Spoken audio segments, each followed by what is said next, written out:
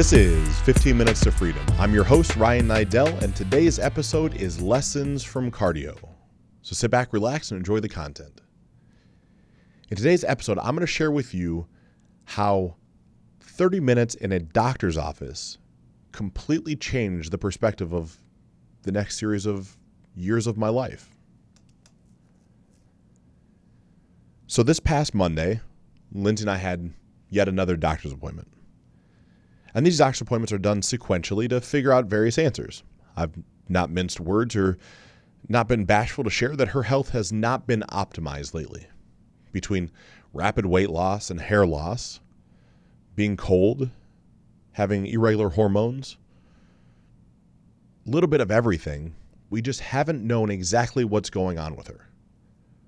And so, of course, we go through a series of checks and balances. We go from general practitioner to gynecologist to plastic surgeon, back to general practitioner to blood specialist to acupuncturist to thyroid specialist. And now we're pivoting all the way over to a cardiologist. And in this cardiology specialized center inside of the OSU hospital chain, there's some crazy things that go on. So her appointment's at 9:15 on Monday morning, and she, of course, asked me if I'll go. I mean, it goes without saying, of course I'm going to be there. If I don't have client calls or I don't have things that I can't physically move around, I mean, there's a series of time in my life. If you're a one-on-one client of mine, we have a face-to-face phone call every week. And that face-to-face phone call, for all intents and purposes, becomes a non-negotiable for me. It becomes non-negotiable because I am honoring my commitment to you the same way I expect you to honor it back to me. So fortunately, I'm extremely happy when she tells me she has an appointment at 9:15 on Monday morning because I don't have a client call quite then. My first call on Monday is not till 11 a.m. And so I skip the gym and I'm getting ready and I can tell she's nervous, right? Like, who wouldn't be? We can't quite put our finger on exactly what's going wrong.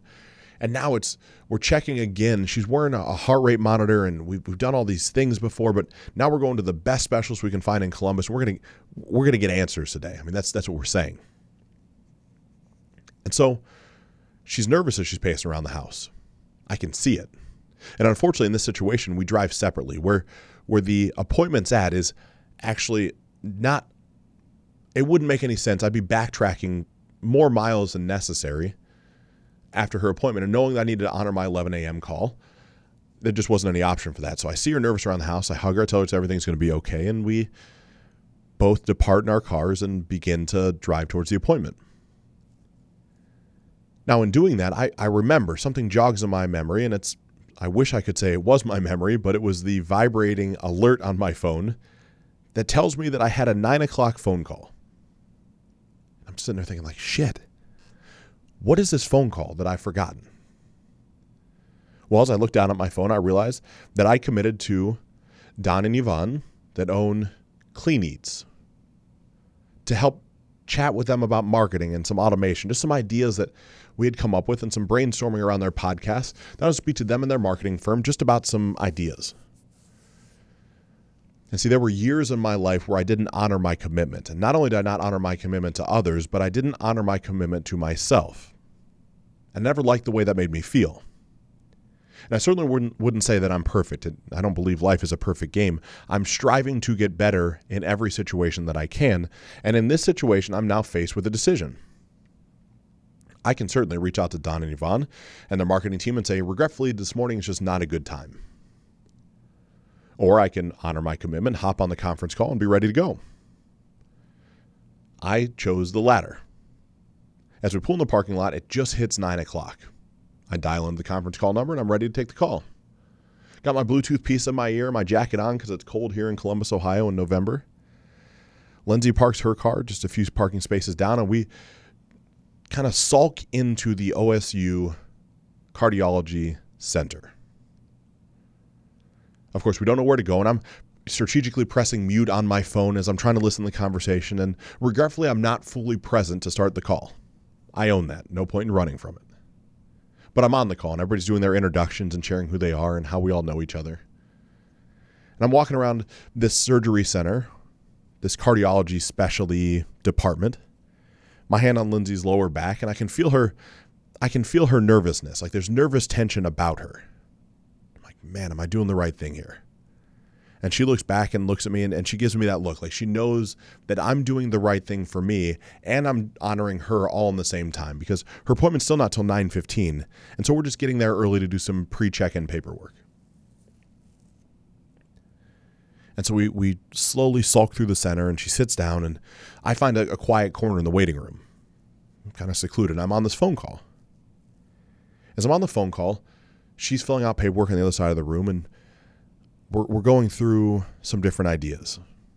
And when I'm on the phone, I typically like to pace. It's just, I don't know if my brain works better. I don't know about yourself. When you get the most inspiration, when your mind really starts clicking, I don't know if you're someone that likes to sit in one place, you like to see different things and walk, but it almost seems like the more that I walk and the more that I move in those moments, the sharper my mind gets. And so I stand up and I start pacing just a little bit, just back and forth in between 3 chairs in the corner of a room, which is like, it's literally 4 steps forward, 4 steps backwards, turn around, pivot 180 degrees every time. And as I'm pivoting, I have a hat on that's by AZ Arahu. It's dothework.com. It's this black hat. It's pulled down a little bit low on my brow, and I have my black jacket on and jeans. And I'm in the moment on the phone call, but I'm not fully present. Like, sure, I'd be lying to you if I said that I wasn't somewhat concerned about what the appointment was going to show. I'd also be lying to you if I said I wasn't frustrated with myself that I couldn't be more present on the phone call. And I'd be lying to you if I said I didn't wish that I could be more present for my wife. Like, I realize in this moment I'm not really serving anybody. But I'm sitting there, I'm noticing all the different people also sulking into this surgery center. It literally is almost every walk of life. I see people that apparently look as though they have an Asian descent. I see people that have an African-American descent and a white descent. I see people that come in walkers and wheelchairs. I see people that are in their 20s. And I'm sitting there thinking, like, wow, this is interesting. Like, here we are, 9 o'clock in the morning. The center opened at 8:30. We're some of the first appointments there, done strategically to get us in and out. And look at all these different people here. And the way the room sits, like the corner that I'm sitting in, to my back ends up being a big bay window that overlooks the parking lot. And as I glance out in the parking lot, I see what looks to be a 1990, I'll make it up, 5 Mercury Topaz. And next to that Mercury Topaz, I see a Mercedes-Benz E-Class. And next to that E-Class, I see a Range Rover, and then I see a Chevy Impala, and I see all these different cars in the parking lot. And maybe it's the fact that the sun is low in the sky or not present. For those of you that haven't been to Columbus, Ohio in November, it's pretty gray now, from now until really March, almost April. So maybe it's the fact the sun's not beating down in the sky, or maybe it's my mental aptitude as I'm concerned about my wife and I'm not really present on this phone call, but I'm realizing like there's just this gray, dull, boring hum to every car that's in the parking lot.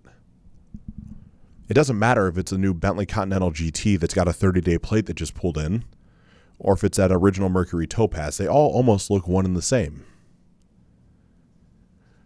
Which ends up being this unique thing as I pivot back around and look in the room, as I'm seeing all these people of every walk of life, every socioeconomic standard, every race, most likely every religion, certainly every age group. Everyone is walking in waiting to see how much time they have left. Like in some capacity, you're not going to a cardiology specialist to be told how phenomenal your heart is. That's not what this center does. This center monitors how your heart walls are. The center monitors how your valves are operating. It monitors throughput, basically of blood from one chamber to the other. It monitors everything as it pertains to your heart. And in some capacity, everybody that's in this room is referred by somebody else that says, you need to go see a specialist because something bad is probably happening and we don't know what it is. So it doesn't matter at that moment how much money you have. It doesn't matter at that moment what car you drive. It doesn't matter at that moment if your parents are together or divorced. It doesn't matter if you're black or white or Asian or anything in between. everyone's coming in for the same thing. To literally see how much more time they have left on earth. And it dawned on me in that moment of how much the prejudice that exists in society is eliminated as we face down our morality. How about mortality? Certainly not a perfect game I'm playing today. As we face down our mortality, everything changes. You start looking at life a little bit differently. Like mortality ends up being the great equalizer, right? Like we're all going to die. It's one of the most profound things I think Gary Vaynerchuk has ever said, at least the way it was framed. If you haven't seen the video, you'll have to Google it or hop on YouTube. There was a moment in time where he's in the back of a car in what I believe is New York City. Don't know if it was a taxi. I don't know if it was a limo or what it was, a town car. But someone comes racing up to the window and like you can see his face and he rolls down the window and the camera angles, the perspective is looking across him into this woman. This woman says, "Gary, share with me something impactful. Share with me just, 4 or 5 words." He says, "The most impactful thing I can say to you is you're going to die." And like in that moment, it almost went viral. And I don't know if it really clicked for me fully until I'm in this cardiology center. Like here I am on this phone call trying to conduct business when all these people around me are either a relative of or the actual person that's coming to see how much time they have left. And so as the call continues and I weave in and out of the conversation, I try to add value where I see I'm able to. I asked to basically call back in. The amount of time I was able to give this morning was all that I could give, and I had to be present for my wife. And so we're back in her little surgery room number 14. She's got all these electrodes all over her chest, both sides, down on her ankles, on her arms. And she's hooked up to this machine that's literally taking a 3D image of exactly how her heart's working. And there's this awkward moment where the specialist comes in and introduces himself, and then I'll say a nurse or a nurse practitioner, somebody else comes in to administer the test, and then she leaves, and it's just Lindsay and I. And we have no idea what's coming, right? Like we don't see the test. We don't know what's being read on the backside. All we know is that there's something coming. There's some information coming. And so the cardiologist walks in the room and very stoically addresses me, says hello, looks at Lindsay, and shares the results. And fortunately in this situation, the results are her heart is as normal looking on these scans as it can possibly be, which ends up being, of course, a benefit, a blessing. But in that same time, once we get Lindsay, fully dressed and ready to leave and do all those things, of course, she has to ask a series of questions that become somewhat immaterial for this conversation. But as we leave, and we're in the billing area, where she's filling out her paperwork, and I step out to use the restroom before we hit the road, in the lobby, in the waiting area, I see a woman sobbing with her hand around her husband on his shoulder. That their information, the story that they just got, his scan wasn't as good as Lindsay's, I would have to imagine. So in the same moment that we get to feel this immense triumph of her day is not really that numbered, at least not by her heart, as we leave, you see this man that inevitably the story that I'm telling myself is that his days are extremely numbered. So much so that his wife seems to be sobbing at the fact that her time is incredibly limited. As Lindsay and I walk out the door and walk back to her car, and it's just this moment of gratitude of realizing that we have a lot to be thankful for. And all this comes over the course of a 45-minute window. And the lessons that I'm gathering from this are not only to be present in every moment and to honor your commitment, but also to realize that we are all mortal and we're all going to die. There's a great equalizer. And that the prejudice that can exist based off of how someone looks or the car that they drive or their religious beliefs become meaningless at the beginning of life and at the end of life. You see, when you see the baby in the stroller that's holding the pacifier and playing with the little stuffed animal, you look down and you just say the baby's cute. You don't say that's a cute white baby. You don't say that's a cute black baby. You don't say that's a cute Jewish baby. It's just a cute baby. As you progress through life, at the end, you don't say those same things as someone's going to die. It's all the bullshit in the middle that makes everything so complicated. Same as what goes on inside that waiting room. It's the bullshit in the middle that made the situation complicated. It's the bullshit of not knowing the answer that made it difficult. The facts of the matter were we couldn't do anything about the answer. If our heart was failing, we would have had to done something about it. Now that our heart's healthy, we know we don't have to do anything about it. There's just so many different ways to view life when you're open to receiving those gifts. For whatever the reason lately, I've gotten a multitude of questions of how do you come up with content every day? Like, is there some note system you have somewhere? Are you reading from something in the studio? Is someone giving you ideas for this? Those are all incredibly valid questions. I understand how those could all be true. I truly believe from my stance and my standpoint as I view life now, that if you're willing to keep your eyes open and try to be present in more moments than just going through them, there's a gift and a lesson to be learned literally from almost every moment in every interaction of every day. No different than this cardiology appointment. I could have shown up, held my wife's hand, sat down and just been nervous and left, been happy. And just forgot about the entire situation. It just doesn't matter, right? She's healthy. Everything's good. Nothing to remember there. Or I could choose to be present in that moment and realize all the connections that we all have to each other as we walk into that room. And that's what I want to encourage you to do right now is consider in your life, where are you missing the connections to everyone else? Is it at work where you are only doing your own job and you're only worried about serving yourself and you're only worried about how do you maximize your own ability? Now, don't get me wrong when I say that. I truly believe the hierarchy for our lives should be putting ourselves first, putting God or religion or a higher power second, and putting others third.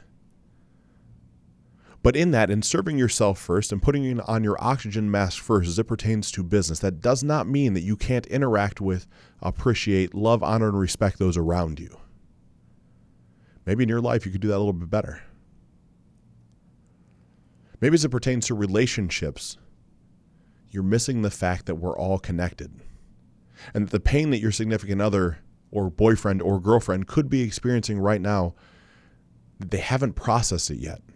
And so their interactions with you are based around the fact that they've had their own trauma and they don't know how to move through it. And that some of the things that are going on are emotional responses to situations that you had no part of, but you now get the blessing of helping them work through them. Or the blessing of choosing to leave. Or maybe it pertains to your own body. Maybe the fact of going to the gym and just not being present at all the people that are there trying to better themselves. Where you get frustrated when somebody's on a machine and it's taking too long. Or when there's a line at the water fountain, all you want to do is get a drink. And you're just, why can't they just put in more water fountains? Why can't they just do something to fix this? Instead of realizing that everybody that's there is there for the same reason. To try to extend their life and feel better about how they look. What I found is consistently now in my life, when I am present in the moment and I realize that there's gifts all around me, it allows me every day to get shit done.